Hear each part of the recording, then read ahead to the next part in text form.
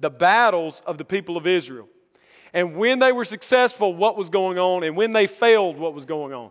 And what you find is very interesting. When they went knowing that God was their banner, He was before them, He was the conqueror. When they went in the name of Yahweh, for Yahweh's purpose, they were always successful. When they went to gain for themselves, to number their men, they trusted in their horses and chariots, they failed. Now that carries over into the new covenant in this way. When Paul describes the church, it is a militant church. It is a church on the march, on the move, taking the gospel to the ends of the earth. And in Romans 8, he begins to refer to us as more than conquerors in Christ Jesus our Lord. And that theme is carried literally through all of the letters underneath his writing. And in John, it comes out to the 7 churches where Aaron is. I'm not going to steal his thunder. But that's the label of the churches. They are conquerors. They are conquerors. They are conquerors. Listen, the Old Testament is the underneath of that. It's the skeleton that they build on in the New Testament. The armies of Israel represented to us, in a sense. They're representative of us. How did they defeat their enemies? Not by might, not by the will of man, but by the Lord, our banner, our God. It's a beautiful thing. Study the Old Testament. I just want to encourage you as we go through this as families, the names of God. Take those, and if you don't get through all the names, just study the Old Testament. It is the skeleton. It is the underneath. It makes the New Testament really come alive when we piece them together like that, those themes. And so we sang the Song of Moses, and then we had Aaron praising God, and I just couldn't resist. Study them. Even the things you think like, this is a battle, just move on. I don't like all the blood and guts and gore. There's a purpose for it. God is our conqueror, our great and mighty warrior. He defeats our enemies, not us. And physically it happened in the Old Testament, and spiritually it's happening in the New Testament. So now the sermon. That was just free. All right. Friendship. From war to friendship. There really is a connection, huh? When we think of friendship, we don't often contemplate or think about the Trinity when we think about friendship. Most of us don't think about the Trinity enough. But the reality is our friendships, if they are godly and if they will be Christ glorifying, have to be rooted in the relationship that God has within the Godhead. Truly, the Trinity is the basis for all relationships that are godly. It doesn't matter if it's friends, spouses, fathers to sons, mothers to daughters, however you relate with your friends, your acquaintances, your neighbors. If you want it to glorify God, it has to be rooted in your knowledge and understanding of who God is. If you don't root your friendships and relationships there, they are worldly. John Owen said this, 17th century great theologian. I think we say Jonathan Edwards is the greatest theologian in America. I believe John Owen is the greatest theologian in the English language ever. There's been no one to come close to him. He said this about it: the Father's love for the Son is the fountain and prototype of all love. And all love in the creation was introduced from this fountain to give a shadow and resemblance of this fountain. Every loving relationship that is truly loving is rooted in the knowledge of a loving God. Without Him, there could be no real love. And so all relationships are to magnify the Father's love for the Son, and the Son's love for the Father, and the Spirit's love for the Father and the Son. And this loving relationship is eternal. Therefore, we can say things like, in the Christian realm, friends are friends forever. Now, I know that was a cheesy song back in the 80s, right? But there's a truth in that. If your friendships are rooted in this Trinitarian reality and they are glorifying unto God and Christ honoring and magnifying, they will exist in the new heavens and the new earth. You will still have these friends. If you choose to base your friendships on anything other than that, they won't exist. They won't make it to the new heavens and the new earth. They will fall apart. Now, I don't want to spend a lot of time here, but just as a testimony, and some of you haven't gone through this, and some of you are going through it now, and some of you will go through it, and we'll all probably go through it. My best friends in high school were good friends. I mean, we worked together, we played together, we did sports together, we did school together. We were like a pack of thieves. We were together all the time, literally. We ate from each other's table in the summertime. There wasn't not many weeks, maybe no weeks, that either they weren't at my house or I wasn't at their house, particularly one friend more than the others. But I rarely talk to him now.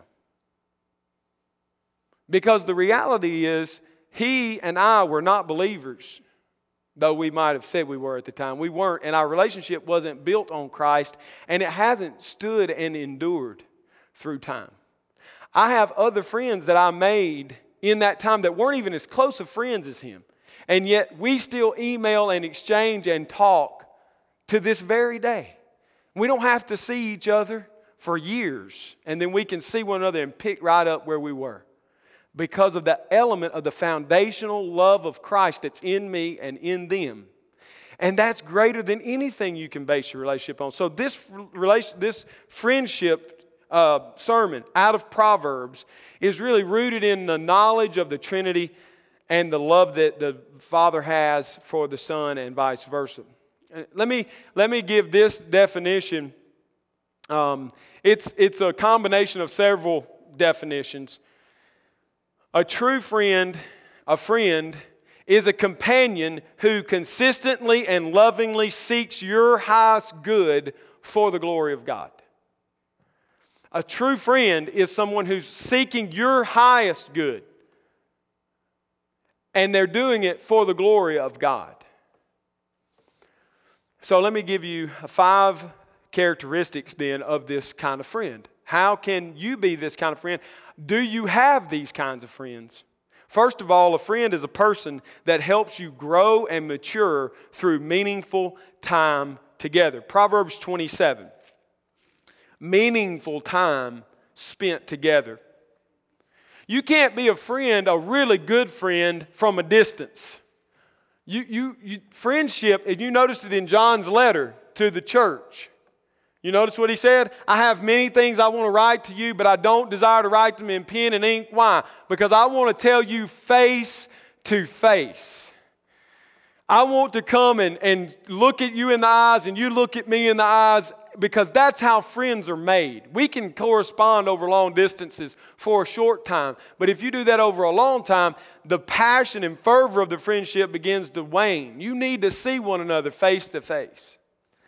Proverbs 27, this is why I think that is, because it's in those times you're together that you're helping one another mature and grow in a godly way. Proverbs 27, verse 17 says, iron sharpens iron, and one man sharpens another. So in the friendship, one of the purposes of the friendship, one of the characteristics we can say of the friendship is that you're helping the other grow and mature in this relationship. And we see it in the Scriptures. Jesus and the disciples. Jesus and the disciples spent many hours, many days together.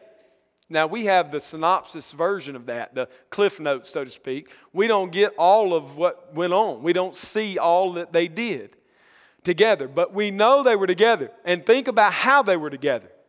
They were together traveling as companions. They were together working. Jesus was with them often when they were fishing. Sometimes he did things that shook them to the core, right? Like fill their nets up with fish when they were completely without any fish at the end of the fishing cycle of the night, right? And he would just bless them that way. They cooked and ate together. They ate meals together often. It's obvious. But what was underneath all of that relationship that set it apart? Jesus was constantly sharpening them. Now, this it doesn't always, as you study this verse, you realize this isn't always a painless adventure, is it?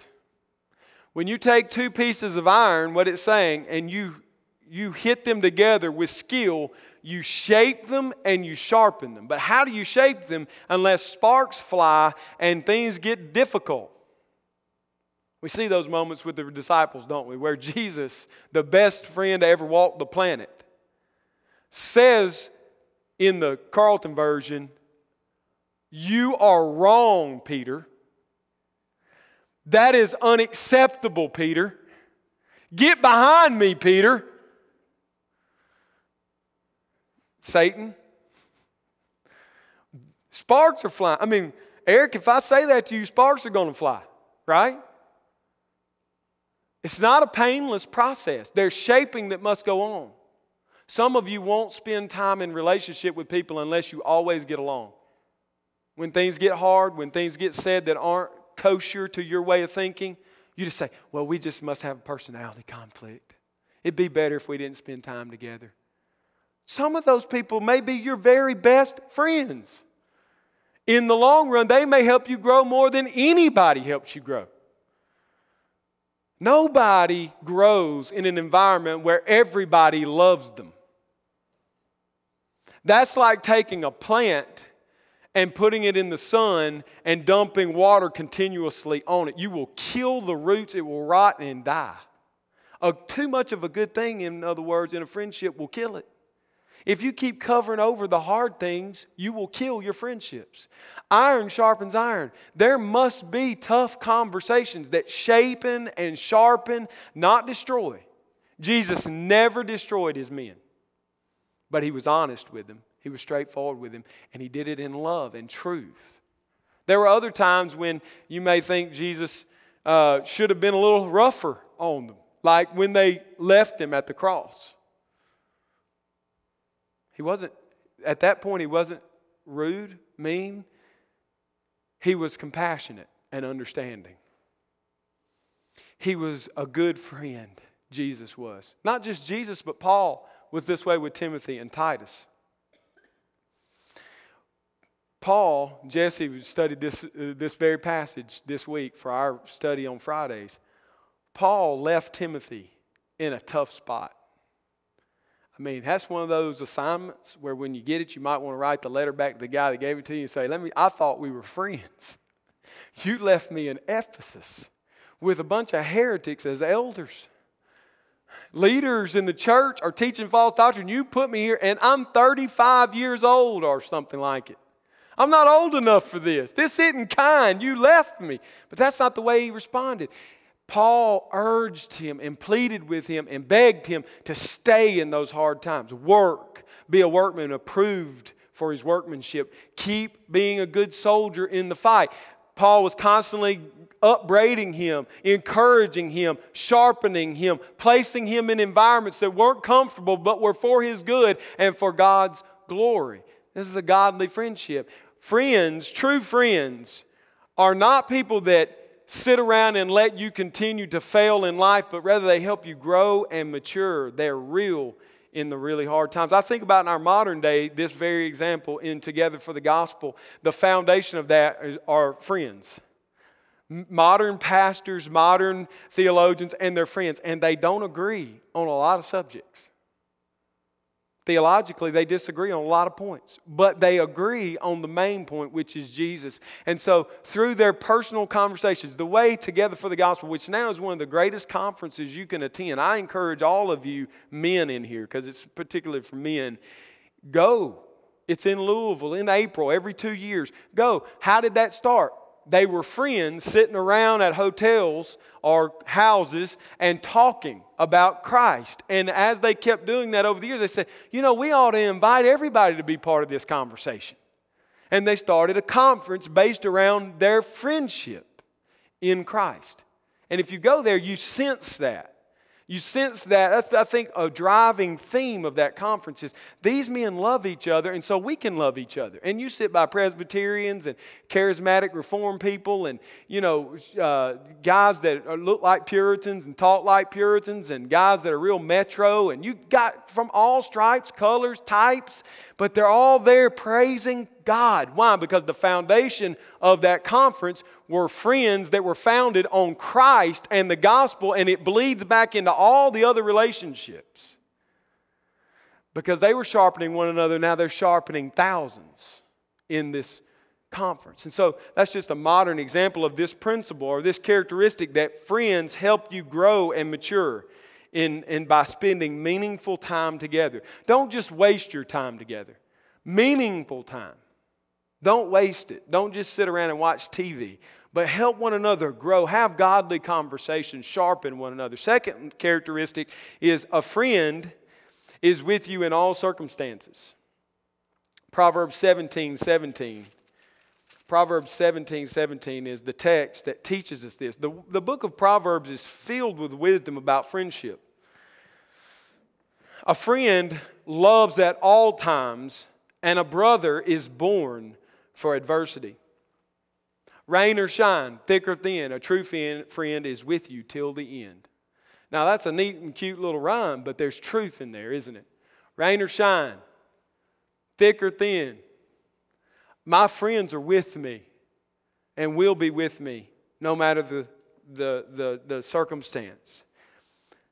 Truly, this is the foundation verse, one of the foundation verses for a great marriage.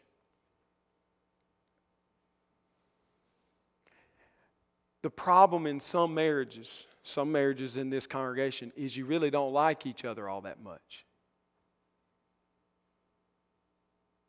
And you've kicked it in the mode of we're just going to get along. So you're just coexisting. And in the day of adversity, you stick your head in the sand and ignore it. And your marriage is stuck. It's just, you got that feeling, it's just treading water. Great relationships, great friendships. No matter if it's good times or bad times, rich times or poor times, no matter with the condition, the outward condition, or even the inner struggle that's going on, you don't bare your head. You go to the person in love and you walk with them hand in hand through that adversity.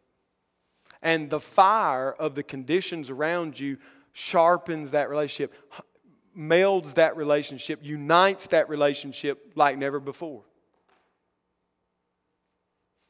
Instead of seeing adversity as something to run from in your marriage or your friendship, what if you looked the person in the eye and said, this is a very difficult time.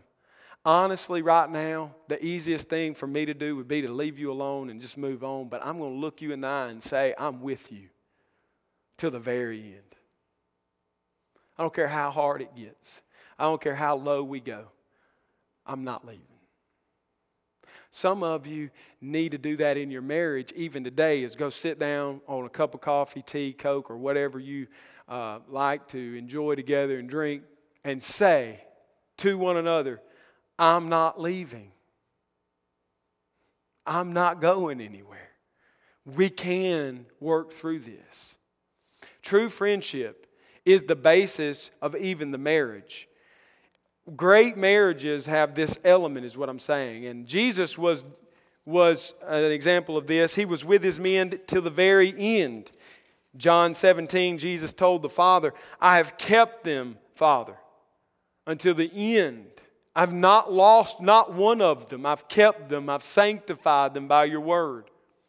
But yet, and this is where I want to maybe help you, yet some of you have been abandoned by your friends already.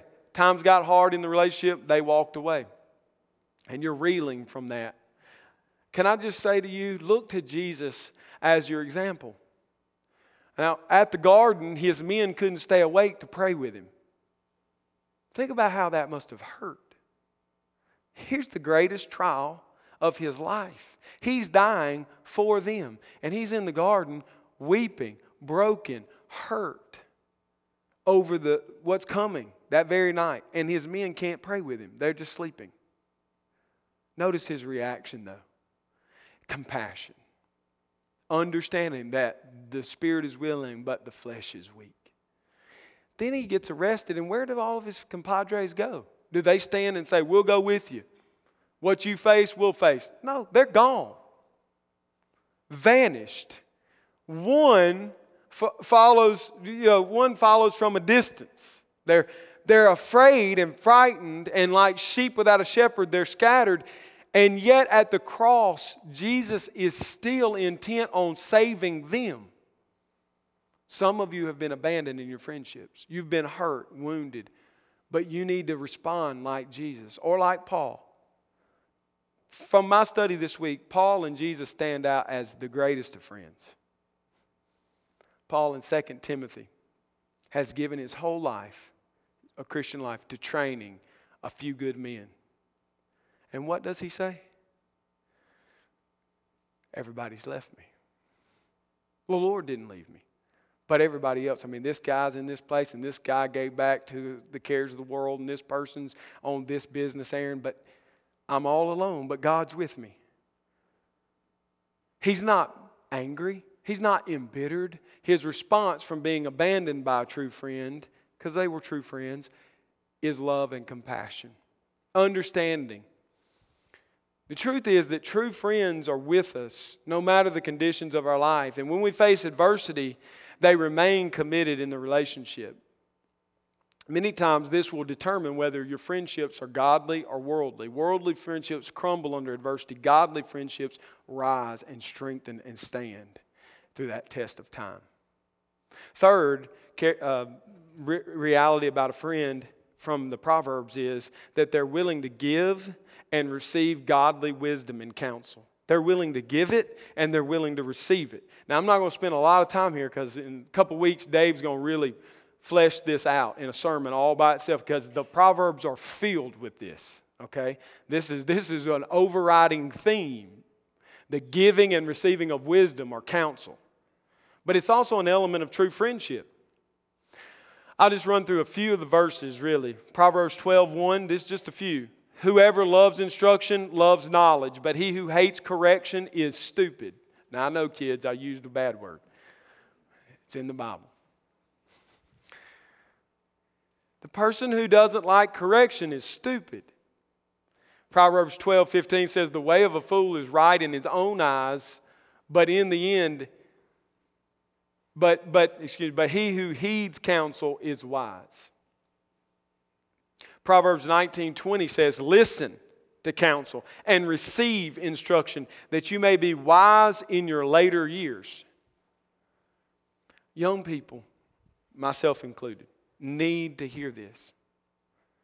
There are people who are spiritually gray-headed in our congregation. They're not always right, but they do have vast more experience than we do. And when one of them takes the time and energy to come to you and say, hey, partner, I know you think what you're doing is helping your wife, but let me tell you from experience, you're destroying your marriage. Let me help you. Our ears should go on. Right, wrong, or indifferent, we should listen. Receive it. Be willing to hear. The reality is that true friends can both give this kind of wisdom and they can receive this kind of wisdom. Some of the best friends I have, I would say the best friends that I have, are men and women who do not cower down to me when I do or say things that are not right. They come to me. They're not afraid to say, I don't think you're right about this. I think the way you treated that person, I don't know your intent, but I can tell you what it felt like on our end when you acted this way, when you said that thing, when you gave that look. Don't do that. Those are my best friends.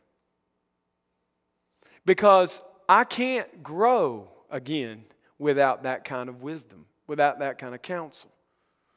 I remember early on in my parenting, and I've used this before, Bob St. John sat me down and just said, listen, I kind of had to figure this out myself, but this is the way you need to discipline your children. And I have thanked him countless times for that advice, for that wisdom. I could have said, who's he to tell me how to parent? I've read the book. I know what I'm doing. He's old-fashioned. But I'd be the dumber for it. My kids would be the less for it. There have been other times when I have not responded so well. When I have spurned good counsel and I have paid dear prices. So I just stand to tell you that friends give and receive this kind of counsel.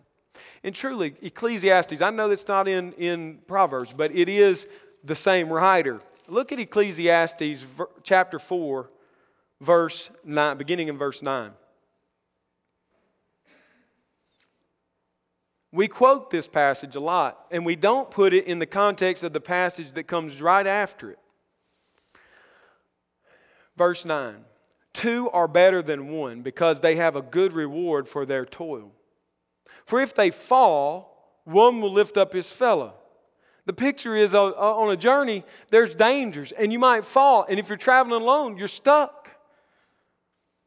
But if you have someone with you, a friend, they can help you when you fall. But woe to him who's alone when he falls and has not another to lift him up. Again, if two lie together, they keep warm. But how can one keep warm alone? And though a man might prevail against one who is alone, two will withstand him. A threefold cord is not quickly broken. This is a passage on friendship, on the life journey that it takes. And we all are going to fall, and we need companions that pick us up when we fall. Verse 13 says, look at this. Better was a poor and wise youth than an old and foolish king who no longer knew how to take advice. Now, the Ecclesiastes is written by Solomon near the end. And I don't know, but I think he's really referring to himself. When he started his reign, now, he wouldn't have been poor in our terms, okay? But comparatively to the end of his reign, he was poor. The riches that poured into the treasure of Israel under Solomon were untold from all corners of the earth. So at the end of his days, he was really rich and well off. But look what he characterized himself as. When I was poor and wise as a youth, I was better off. But now as an old king, I'm foolish, and because I don't know how to take advice. 14, for he went from prison to throne, though in his own kingdom he had been born poor. I saw all the living who move about under the sun, along with that youth who was to stand in the king's place. There was no end of all the people, all of whom he led. Yet those who came later will not rejoice in him. Surely this also is vanity and a striving after the wind. Some of you need to hear this today. You're not a good friend because you're not willing to receive the help of another. And your life will end in vanity. People at the end of your life will not come to your dying bed impacted and changed by you. They will not be helped by you. And reverse, some of you need to be better friends because you need to give this godly wisdom. It's nothing worse than being in a conversation when someone says, and this happens, yeah, that person's got all these problems, and they list all these problems. And then you say, well, have you told them? Oh, no, I'm not telling them. They'll figure it out. You are not a friend. You're worse than an enemy. That's what the Bible says. The wounds of a friend are to be cherished, but the kisses of an enemy lead to destruction. Friendship is built on this type of relationship, and Jesus exemplifies this to us in his very life. All great Christians have.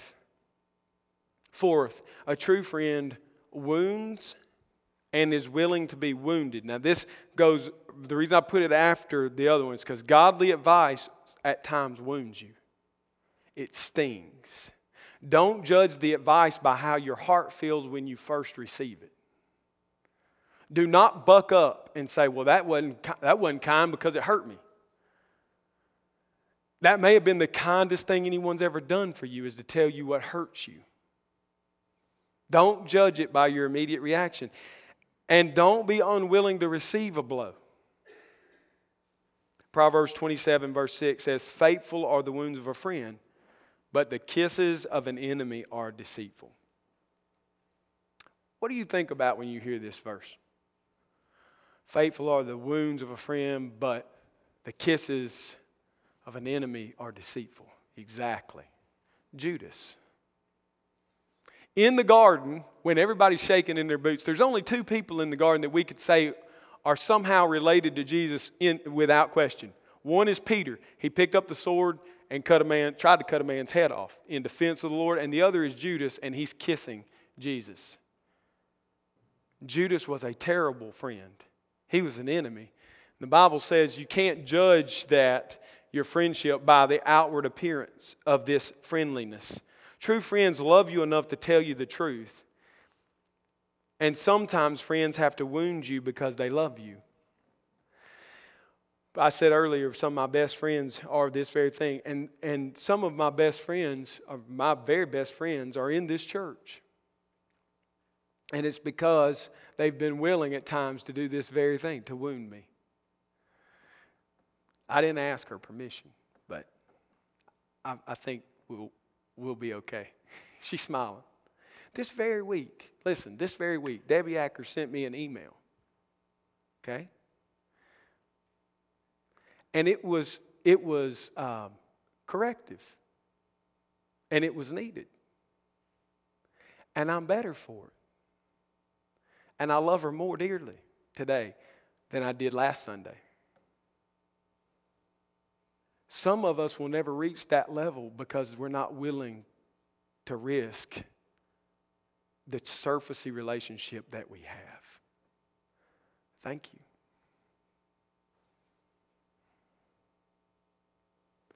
Listen, we can't build a community on surfacey, thin, kind, giddy words. We must dig deep. And sometimes in digging, wounds happen and blood flows and sparks fly. But at the end of the day, we stand before the throne of the Lord Jesus and we look more like Him. And the most faithful friends you will have in this life will stand side by side with you. Both more conformed to His image because you were willing to risk everything for one another. Wounds are going to be received and they need to be accepted. Proverbs 28:23 says, "He who rebukes a man will in the end gain more favor." In the end, you gain more favor. If you have integrity with your friends, if you speak true words to them in love and they wound, at the end they will love you more for it, not less. And if they're not willing to receive that kind of discussion or talk, then you have to question the relationship. Now, I'm not talking about being nitpicky, okay? But when we see things that are unrepentive, that are patterns, that are repetitive, over and over again done, they need to be addressed. We can bear much also in a friendship. Sometimes you have to bear a lot with me. I know that. But you don't always speak up immediately because you're watching and you love me. You're watching my life. And you say, well, it's not a pattern. It was a one-time thing. But when the one-time thing becomes the second and the third time, we probably ought to have a talk. Lovingly, privately, but have the discussion. Patterns are always addressed. Friends, speak up. Proverbs 16:25, there is a way that seems right to a man, but in its end, it is death. That way of death is littered by so-called friends that didn't have enough of a friendship to speak up. This will not be easy, but it must be done. Finally, a true friend is loving and loyal. A true friend is loving and loyal. Proverbs 18:24 says, a man who has friends must himself be friendly, but there is a friend who sticks closer than a brother. This is where I want to end. I put this at the end because there's two examples of this in the Bible, clear examples of this in the Bible that I want to use to end, just to really paint a picture of friendship. Take your Bible and turn to 1 Samuel for the first example. 1 Samuel chapter 20.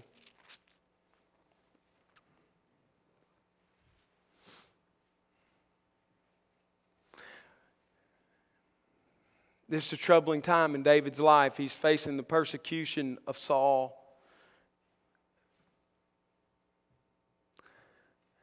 And verse 2 says, and he said to him, David fled from Naioth in Ramah and came and said before Jonathan, what have I done? What is my guilt? And what is my sin before your father that he seeks my life? And Jonathan said to him, far from it. You shall not die. Behold, my father does nothing, either great or small, without disclosing it to me. And why should my father hide this from me? It is not so. But David vowed again, saying, your father knows well that I have found favor in your eyes, and he thinks, do not let Jonathan know this, lest he be grieved. But truly, as the Lord lives, and as your soul lives, there is but a step between me and death. Then Jonathan said to David, whatever you say, I will do for you. David said to Jonathan, behold, tomorrow is the new moon, and I should not fail to sit at table with the king. But let me go, that I may hide myself in the field till the third day at evening. If your father misses me at all, then say, David earnestly asked leave of me to run to Bethlehem, his city, for there is a yearly sacrifice there for all the clan. If he says good, it will be well with your servant. But if he is angry, then know that harm is determined by him. Therefore, deal kindly with your servant, for you have brought your servant into a covenant of the Lord with you. But if there is guilt in me, kill me yourself, for why should you bring me to your father? And Jonathan said, far be it from you. If I knew that it was determined by my father that harm would come to you, would I not tell you?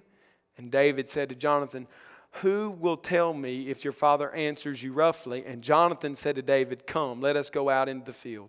So they both went out into the field.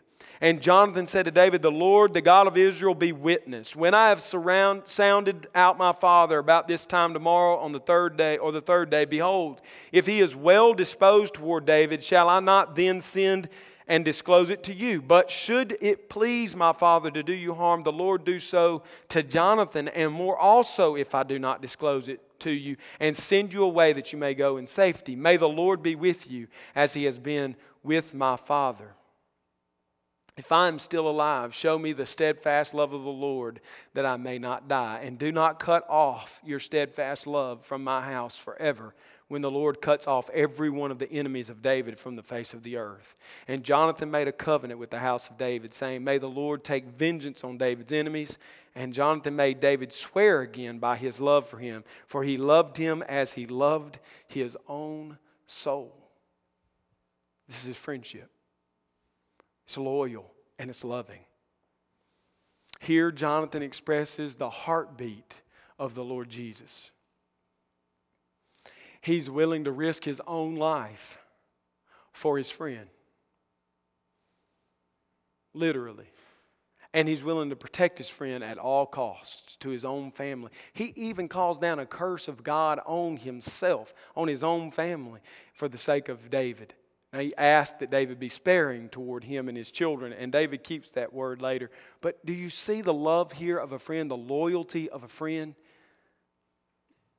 It's thicker than anything, because the covenant driving this friendship is not surfacey, worldly relationship, but godly, deep devotion. It's rooted in the gospel, we can say. This friendship is. Their souls have been knitted together. Earlier in the text it says their souls were knitted together. They were inseparable because of their love for God together. This is the example that I see in the Bible of a true friend that is loving and loyal. But that's not the only, is it? Jesus said, no greater love has any man than this, but that he lay down his life for his friends. And so the ultimate example of true friendship is our Lord. He is the friend of sinners. We sang it earlier this morning. He went and died on Golgotha's tree for you and for me because he was our friend. Not this superficial stuff we hear in pop songs now about Jesus is my friend. This was a covenant relationship, a loyal and everlasting relationship, which was founded on the Trinity, founded on the love that he had for the Father. And so he willingly died for his enemies to make them his friends. He laid down his life. He's the embodiment of this passage in Proverbs 18, verse 24. He sticks closer than a brother. And some of you are not good friends because you do not have him. Some of you are not good friends in your marriage because your marriage is not founded on him. And you don't display his love in your marriage. So the only action points this morning, 2 action points I have for you. One is just to examine your life and know whether the friend that sticks closer than a brother, Jesus, is your friend, or whether you're still his enemy. Don't start fixing your external friendships until the internal relationship has begun with Christ. Because any work you do on your friendships prior to knowing him will really fall flat. The second action point is to examine your life with the people that you call your friends. I challenge you to do it. Sit down. Go through these 5. There's more than this, but these are the 5 main ones that I see in the Proverbs. Examine every relationship that you refer to as a friendship under these standards. And say, do I have friends? Do I really have these people in my life? The one who has many acquaintances, that's what the Proverbs say, the one who has many acquaintances will be destroyed. If you never examine your friendships based on the Scriptures and see whether you have real friends, when you're in the most hurt and trouble, you will have nobody. And your life will be destroyed. You will fall and no one will pick you up. Examine the relationships. And in that examination, be willing to go to the people you've called friends and say, I've failed. That may start an amazing relationship and go back and forth between this. Discuss it, talk about it, pray about it, examine your heart, know whether you are in Christ, and then know whether you are a true friend. In the end, we could sum it up by just saying a friend has to be a friend. Some of you may be sitting there saying, I don't have any friends. That's where the examination is really key. You don't have friends possibly because you're not a good friend. Let's be honest before the Lord. Let's be honest with one another. Let's build relationship on this type of friendship. Let's pray.